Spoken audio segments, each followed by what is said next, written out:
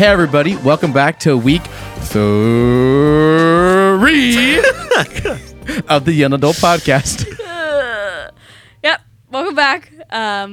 Just so you guys can get to know us a little bit better. Of course, we like to do these little questions at the beginning. And so what have you cooked up today for us, Leah? I cooked up nothing good. What social media app do you use the most? Okay.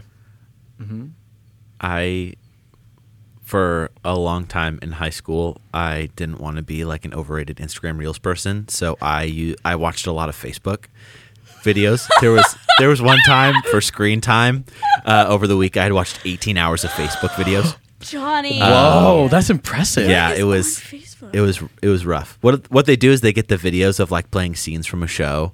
And this is kind of a funny yeah. show. Yeah. And then it's like 40 videos later, and I'm like, what I've watched the whole season now on Facebook. Anyway. Wow. I was on Twitter for a little bit, and then I realized that I'm a tech guy, and I don't want to be a stereotypical tech guy. So I left Twitter. you go. But now I'm probably on Insta. I'm one of those people who doesn't really ever post or post on my you don't. story. You never do. But I just like being connected with people, and I do watch a lot of Reels. You're a watcher. I'm too ashamed to be a TikTok person, so I'm an Instagram Reels person. That's the way it works. Well, Isaiah. I'm not ashamed. I am a TikTok person. TikTok is incredibly addictive, and I've gotten to the Yes. side of TikTok that is just home improvement and room decorations. And so They're fun. it's amazing because I get all this inspiration, and Oh, gosh. Johnny and I just moved into a house. So now I'm really like, save. Yep. Oh, men's essential bedroom things, save. Okay. Oh, that looks like a cool candle. Save. Okay. Okay, Ooh, that's a $3,000 couch. I can't afford it now, but I want it later. Save. Dude, him's with an Eames chair. He's been talking about an Eames chair for the last 2 months. Okay, if you don't know what an Eames chair is, it's like the one that like therapists use. It's very like popular in like psychology fields and stuff. yeah. It's like set at this angle that is perfectly for your relaxation, and it's like $6,000, and I'll never be able to afford it, but it's my dream. We should ask our director of counseling if she can source one for us used. Source. Wow, that'd be amazing. So yeah, TikTok and lots of room decorations. Oh my gosh. But how do you ever actually go back and look at your saves? Yeah, I did when I moved, and I okay, found a fair. lamp that you I had go. saved like 6 months ago. Is that the cool one with the? That's my favorite lamp ever. I think it's so cool. Yep. So for those of you who don't know, I am the marketing lady at Multnomah. So I am on social media an unhealthy amount because it's my job. I mean, actually, I'm healthy about my social media, but I'm on it a lot. But I think Instagram is definitely the one I'm on the most, since that's where I personally post the most. Yeah. And then Multnomah I post for, and then Ice Cream Renaissance. For Oh, those of you nice, who know who nice. that is. Do social media for I them. do social media for them. Sweet. Um, Are you more of a post or a story person for your personal Instagram? ooh. Personal, I think story, because of how easy it is to repost stuff. Yeah. Yeah, probably that for personal. And then others, of course, it's posting. But I am also on TikTok really bad because I watch reenactments of Karens. Oh, I don't- that's fun. I do not know why. It's half the screen is reenactments of Karens, and the other half is some like random thing that someone's doing. Oh, like the Subway Surfers? Yes! Yeah, that's what I was gonna say. Yes. The gameplay? Oh, man. And what am I watching? The gameplay. Speaking of the opposite of Instagram, we're going to talk about the Bible. I like that. That's amazing. We got to hear from JP this last Monday, and JP is not head pastor. Campus pastor. Campus pastor. Thank you. Yeah. For our campus, East Vancouver campus. Yeah, for our East campus. And then when we were all in middle school and high school, he was the MSM pastor. Mm-hmm. He has taught me for a long time. Isaiah, you too. Mm-hmm. I love JP. I think the most memorable thing about JP is just how much of like a kid he is at heart. Like seeing him at camp and stuff like that. He was always in the midst of everything, always doing the crazy stuff. So I just love a JP. prime example of his inner child is for the better part of, I think it was 5 years, he had these bright red shoes. Yes. They were The these red Nike, shoes. I think like Air Force Ones or something. Yes. And he wore them every day. He wore them at like Everything. weekend services on stage, Yes. at the middle school group, to camp. Oh my gosh. Iconic Yeah. JP in the red shoes. Wow. I totally forgot That about is a- those. that is a But blast from that's- the past. Yeah, that's literally Yeah. JP. And then he's got amazing kids. I love seeing his son Will grow up because it's JP. It's a little JP. And now he's in middle school. His son's in middle school. It's a which full is circle for JP. So exciting Yeah. to have him. But yeah, we gotta hear from him. So yeah, you want to kind of give us a quick summary about what we heard? Yeah, so it was the start of our foundation series when it comes to, hey, like when we're talking about what it means to follow Jesus, what are some core beliefs, and let's break them down. Let's talk about them. So this week we got a chance to talk about the Bible, and specifically 3 aspects, which are the canonicity of Scripture, which is how did the historical writings become what we now know as the Bible. So how were those combined to create this one text?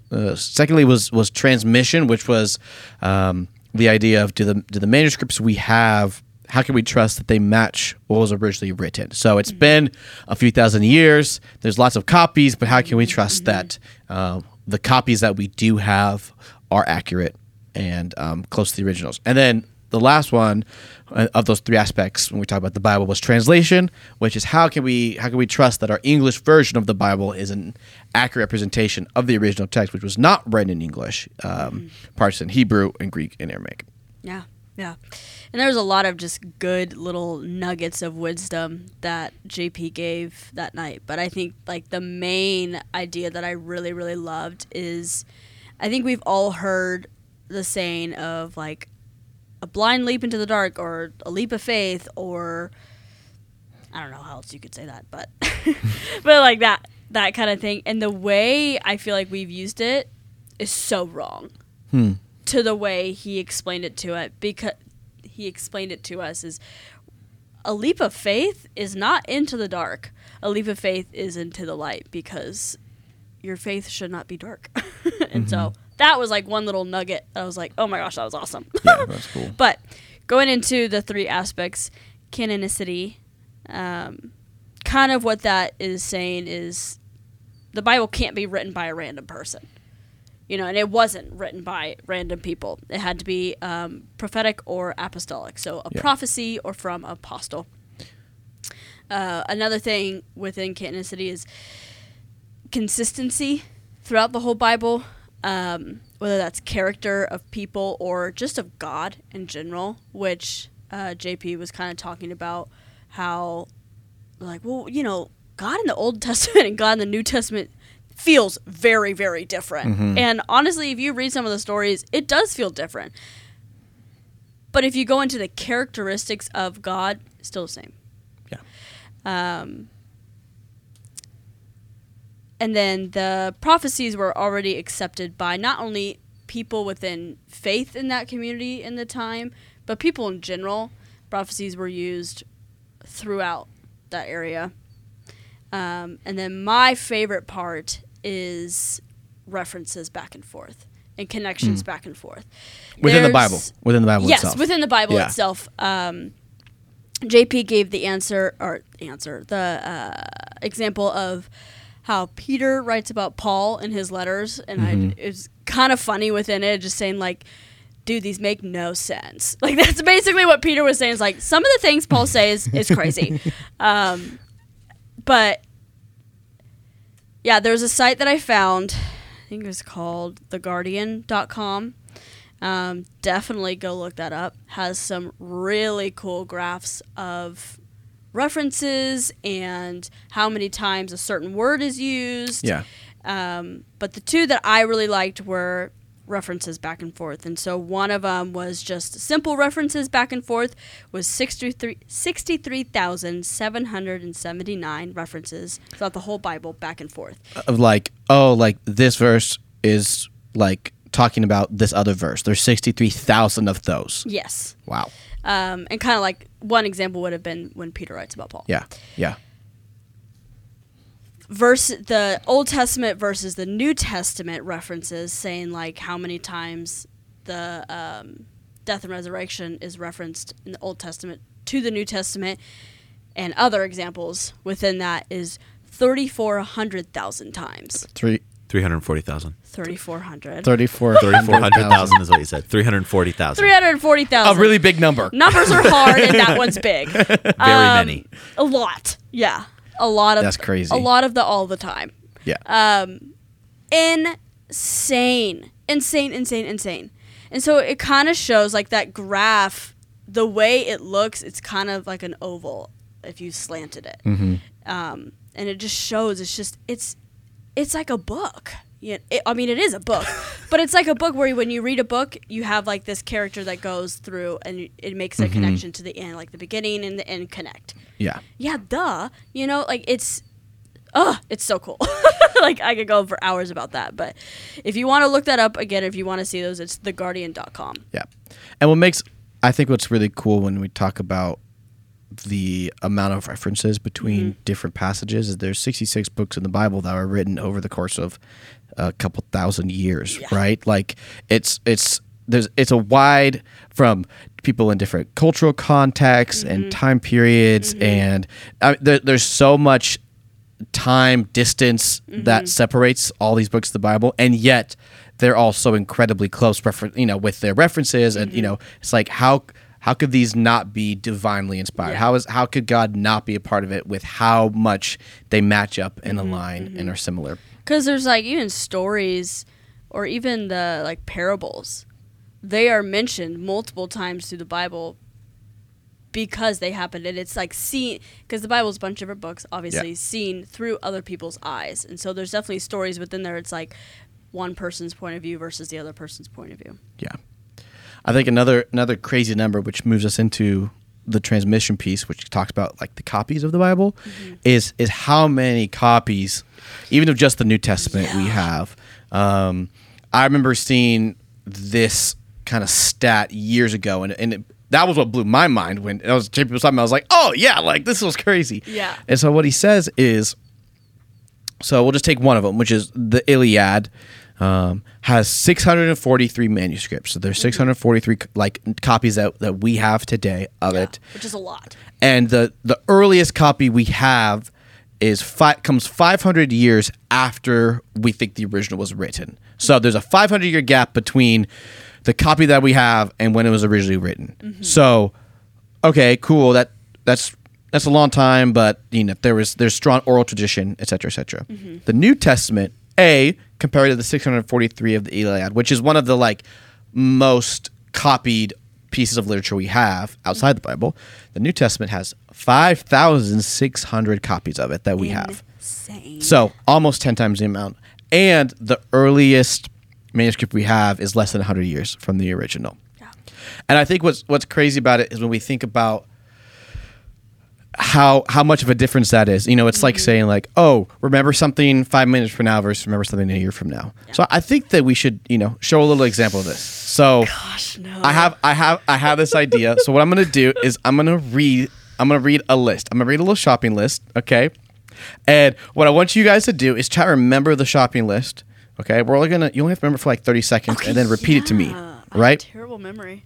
And hopefully this will kind of give a little fun little example of what the difference is of less than 100 years to 500 years. We don't have 500 years to sit here and try to remember our grocery list. Oh, Yeah, no dang. thanks. But we do have 5 minutes. That would have been such a good Here's scenario. here's my Fred Meyer run grocery list, okay? Let's see if you guys remember these. Tortillas and cheese, breakfast milk, snacks, extension cord, 25 feet, bedside table or floating shelf, look at desks, drinks, blackout curtains, longer Ethernet cable, kitchen shelf organizers, Philips Hue for outdoor. So those are the things that I have. there's only like 11 items. I bet you guys can remember all of them. I'm not, definitely not distracting you with using other words. I'm definitely going to say that one of them is wrong because I'm in charge of the room that one of those items are in. So I at least have one. Okay. There's 11 things that I said. Do we get to work together? Sure. Okay. So it was Tortillas and cheese. breakfast milk, Breakfast, milk, snacks, snacks, extension cord 25 feet long. floating shelf. Look at desks. The kitchen organizers, because that's my room. Philips Hue for outdoor. Drinks. Okay. Oh, man. I didn't remember half of that. I remember tortillas and cheese. Milk. It's like, man, I really And the want some extension tortillas cord and I cheese. got. Okay, so I don't remember the last one. you guys had to remember this, this list, these words, and you had Which 30 which seconds to ones try did we and miss? repeat Yeah, them. Okay. Which ones did we miss? Yeah, which ones did we miss? Let's see. Bedside table, So close. blackout curtains. Blackout yeah. curtains. Yeah. So imagine, only having you and I are talking. It's like, okay, now that you got this, Leah, now you tell your kids, and then those kids will tell their kids, and then a few generations from now, someone will write that list down, right? So it's really important when we talk about manuscripts, having copies that are as close to the original date further solidify and validate the fact that, yeah, this is probably what the original author was writing, Yeah. which is crazy. The final bit is translation, which I think this one's fun, and with the idea of how can we trust the translation that we have, our Yeah. English translation. Yeah. First of all, the people who do translations are amazing. JP and called them artists. I think Yeah. That's what he called. Yeah, not he scientists. said translating is more of an art than a science. Yes. Because if you look at the translations, there are some words that you're like, I don't think that was a real word before it was in the Bible, or that word would make sense. But then when you have to translate it, you're like, this is the only way. It's a guessing game. It's a guessing game. Yeah. Yeah. Yeah, and there's lots of examples of things like that. I think what's really fascinating with translations is there's kind of three general categories when it comes to when we think about our English translations. We have these word for word translations, thought for thought translations, and then paraphrase translations. Word for word is the goal and the primary objective of a word for word translation is to go, okay, there's the Greek and Hebrew and Aramaic words that are being said. How can we take those and put them in English? And so we're going to sacrifice clarity of a sentence or something. It might sound a little clunkier or a little bit confusing because we want to be as accurate as possible to what the meaning of that word is when we're translating. The thought for thought takes that a little step further and says, okay, let's take a phrase, let's take a sentence and try and translate it the best for our ability, which you had an example of when you're trying to translate something and it's not perfect and you have to do more of a thought or the idea of it rather than the word for word, right? Yeah. Yeah.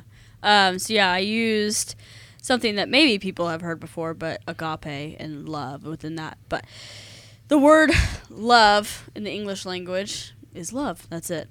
For all kinds of love. You can. I love this brand, the Kirkland brand of water, and I love my phone case that I have. Not sponsored, by the way. Not sponsored. We would love a sponsorship, though. Kirkland, sponsor us. But you also love your mom. I love my mommy and my dog. And those are all different kinds of love. But we just use the word love. Yeah. Or you could say I really love. You add another word. But the translations before English had 4 different kinds that they kind of used, and so they have eros, storge, philia, and agape. Did I butcher those? Probably. Only slightly. Uh, You did pretty good. Thank you. Great job. I think I did a pretty good job. But so the eros is sexual love, storge is family love, philia is brotherly or friendship love, and then agape is God's divine and unending love. Yeah. So it's like, how do you find a word for all of those? For all those different versions of love in Greek. Yeah. Yeah. How? And so in the Bible, usually it's just love. Or they're going to paraphrase it's- it, or they're going to try and take the thought and Put Yeah. it into a sentence. But it makes it hard, and that's when what Johnny was saying, which is like it's more of an art than a science, because you have to. It's not like you can just go, oh yeah, they say we can just use love for when we talk about brotherly love and God's divine love. It's like, well, those don't give a clear picture Yeah. because they're distinct in the Greek, and so how can we make those distinct in English? That's important when you want to go into the translations and look at things. Yeah. Because like one of my favorite verses has the word love in it. Which I actually have never gone into looking at the other translations, which I feel like I should do to figure out kind of what. But it's 1 Peter 4, I think it's just 4:8. It says, above all, love each other deeply because love covers a multitude of sins. But that love could be multiple different things. I'm sure it's just philia. But yeah, translations is important. Well, and you had mentioned, which I think is a really cool practice, and I have an example of it, of being able to, when you're studying the Bible, read from different translations. Yeah. So a few popular translations and where they fall in the scale, right? We have our ESV and which is our English Standard Version, our KJV or King James or New King James Version, which those fall towards the word for word, right? They're really trying to go, hey, how close to the original language and the words in those languages can we make an English version of that. That thought for thought translation, that's your NIV, your NAB. It's kind of that middle ground of we're not gonna just summarize a passage, but we're also gonna try and make it a little bit easier to read, a little bit easier to understand. And then that paraphrase is just going, okay, what's the idea? What's the thought? What is the author trying to say, and let's say it in a way that makes sense for readers today. So that'd be something like the Message. There's a fascinating passage in 1 John, which when you read it in three different translations, kind of feels like it says something different. So 1 John 3:9 in the ESV says this: "Whoever has been born of God does not sin, for his seed remains in him, and he cannot sin because he has been born of God." NIV says this: "No one who is born of God will continue to sin, because God's seed remains in them. They cannot go on sinning because they have been born of God." The Message translation of that says this: "People conceived and brought into life by God don't make a practice of sin. How could they? God's seed is deep within them, making them who they are. It's not in the nature of the God born to practice and parade sin. Here's how you tell a difference between God's children and the devil's children. The one who won't practice righteous ways isn't from God, nor is the one who won't love brother or sister. A simple test." It's just so much longer. Yeah, because the Message version doesn't go verse by verse. It took verses 9 and 10 Yeah. and put them into one section. So, but all three of those, if you read all three of them, now you get a better picture of what the passage is trying to say. Yeah, and that's a good, like you were saying, it's a good practice to do, especially when you even just get stumped on a verse, or you just see a verse and you're like, I need to know more of what this is saying. Because again, some verses you see are just like, what is this saying? Even this one is like, whoever's been born of God does not sin, for his seed remains in him, blah, blah, blah. Sometimes it's just like, what does that mean? And then going into the other translations can help figure out what it's trying to say. Yeah, I also think, there are some Christians who believe that some translations might be quote unquote heretical or less accurate. But I think, like you guys have been saying, looking into that, like, I think if you come across a really hard passage, it might be really helpful for someone to go to a more thought for thought or paraphrase translation like the Message. Yeah. So like, okay, I understand the general concept of what this author's trying to get at. We normally at New Heights use the NIV, the 2011 NIV, for our weekend stuff. But even Evan Ramirez, our middle school pastor, he talks about how a lot of them use an ESV study Bible because they have been reading the Bible enough that they understand the general message of most passages that they're speaking or teaching, but they really want to get into the what is the most accurate way that we can read this word from the manuscripts. And from there, they can jump into the Hebrew or the Greek or the Aramaic if they desire. But just understanding that each one of these translations used in their correct context and for the right reason can be very, very helpful. Yeah. Yep. Yeah. It's why we say we should study the Bible instead of reading the Bible. Because if you just, let's say you just read the Message version, and it's like, that's great. But there's also, there's more that you can read and can learn. So take the time. If you can, we have this beautiful thing called technology, and we have hundreds of translations at our fingertips. So why not read the passage multiple times in different translations to That's give that clarity? what I love about like the Bible app. I think it's just the Bible app. The YouVersion Bible app. The It's great. YouVersion Bible app, yeah. And you can literally, at your fingertips, have every single kind of translation and language that is available.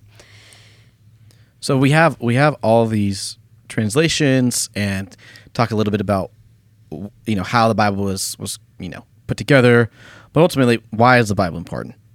Why do we need to read the Bible? First and foremost, the Bible is the divine word of God. Yeah. Above all else, this is our foundation. This is where we learn and grow and understand how to better follow Jesus. Is through the Bible. If you don't read the Bible and you're like, I want to be a better Christian, and the Bible isn't a priority, it's like talking to a friend to get to know another friend. So it'd be like me talking to you, Leah, and going, Leah, tell me about Johnny. I really want to talk to Johnny. I really want to get to know Johnny, but I just going to talk to you about him, right? Yeah. It's not helpful versus me going straight to Johnny and saying, Johnny, I want to get to know you. Our best way to get to know God is through the scriptures. Yeah. Yeah. And then also, going off of our three little words that we like to use, authentic relational community, it plays a part in every single one of those. Not only are you going to build an authentic relationship with those around you when you're reading the Bible with them, but also you need to build a relationship with God. And that is the way you're going to do it, because you can't just do it through worship. I feel like that's something that I have fallen into multiple times. It's like, well, I worship all the time, so I'm fine. But no, like, worship comes from the Bible. And it's not always perfect. Some of the songs are kind of like, I don't think that's what we actually meant to say there. And so, it's just the Bible, it's the purest form of building a relationship with God and those around you. I think JP had three different phrases that he used in his message when it talks about the Bible. And I think it's a really helpful way to be thinking about the importance of it. He says this: God's word is not just information, it's transformation. When I approach God's word as God's word, it will change me. Regular interaction with God's living word leads to spiritual growth. Boom. Perfect. The end. Yeah, I also loved the way that he closed his message on this, because I think getting this deep in the weeds, it can be really easy to be like, yeah, we really need to focus that we have the right translation for this or for that. But I think it's also important to step back and say the Bible was not created to be an airtight, perfectly cross-referenced book, even though it is. The Bible was created so that we as humans can see the love that God has for us. And we like to say around here that it's a lot like God's love letter to humanity. Yeah. And I think understanding that people do not get saved through reading the Bible. People get saved through meeting the God of the Bible and entering into a relationship and have a relationship with the God of the Bible. And just understanding that yes, the Bible is important because, like you've been saying with worship, Leah, our Central Vancouver campus pastor, Corey Legend, he likes to define worship as declaring truths about God to God. And if we aren't reading the Bible and learning those truths and the character of God for ourselves, we're not going to be able to worship God as much as we could, because we are singing these words and we might agree with them, but we don't know the extent. I think especially for me in the last couple months, I read through the Bible cover to cover, and just the amount of times where I was like, man, I knew this was true, but the extent of which God keeps bailing out Israel when they keep being stupid, or to the extent that they have sinned and God is pouring out this cup of wrath to them and sending them to Babylon, or the extent that God loves us so much that he was willing to sacrifice his son, the son in the Trinity, to a group of people that he didn't need to survive. Yeah. He did not rely on us for anything, but because he loved us so much, he willingly sent his son to die for us. And I think, like I've been saying, Yeah. I'm rambling a little bit, but just if we aren't reading the Bible, if we aren't taking it as our authority, then our relationship with God and our approach to worship isn't going to be what it could be. Yeah, because like you're saying, like some of the phrases in worship songs were like, that was weird. What does that mean? Like dry bones. Like- We had to explain it to MSM a couple weekends ago. Dry bones. What does that mean? Yeah. Reading the Bible, you would understand what is behind something like that. And so, yeah. I think when you talk about worship music specifically, it can make it a lot more powerful when there is an understanding. So that song, it's called "Here Again" by Elevation Worship, and it talks about dry bones awaken, the Lord is in this place, and it's a reference to in the Old Testament Ezekiel, who's a prophet, and God showed him prophecy of dry bones coming to life. As a symbol of Israel being raised again from the dead, which is a symbol of Jesus coming back from life and raising us from the dead. So it's this beautiful picture of like, without Jesus, we're dry bones. With Jesus, we get, flesh put on us and we become, who we are made to be in Christ. Yeah. And so I got to explain that to middle school, which was a little challenging, Yeah, but it you was were also really cool Going because over it, you're like, I don't know how to say this. but it was really cool because it's like at the same time, hey, we're singing this song, and the reason why this is here is because it's in reference to the Bible, which is where our foundation is, and it's where we want to point everything to. Yeah. Because it's the most important thing that we have to grow. in And our even faith. like those songs, like I was just thinking of another one, "Oh the Cross." It's a new one we're gonna introduce into HSM. And I was like, "Oh, I'm excited to do this at MSM." And you're like, "I don't know if we can do this one for middle schoolers." I was like, "What do you mean?" And I went back and like read the lyrics again. It's like a sacrifice that changed history. The nails in your hands, the hands that saved me. The nails in your hands, like some of these are really, really intense. Like the power of your blood is more than enough, and it's like really intense things. Like, oh my gosh, why are we like singing this? And again, going back into the Bible, reading the Bible, understanding the Bible. Those words have so much beauty behind them, even though they're pretty gruesome. Yeah, because the sacrifice needed was intense, right? Because of our sin. And so a song like that is beautiful because it's going, hey, like this is what it's going to take for redemption with God. Yeah, it's a really good song. It's a great song. I love it. Well, that's all that we have for today. If you have questions, we'd love to hear them. You can shoot us a text 55498. We love to chat with you. And also, we have a retreat coming up. Yeah. We'd love for you to sign up. newheights.org/YA retreat. It'll be a great weekend, July 6 to 8. To 8. We'd love to see you there. At the beach. Yep. We're going to the beach. It'll be a wonderful time. Yeah. Again, thanks for joining. See you next week.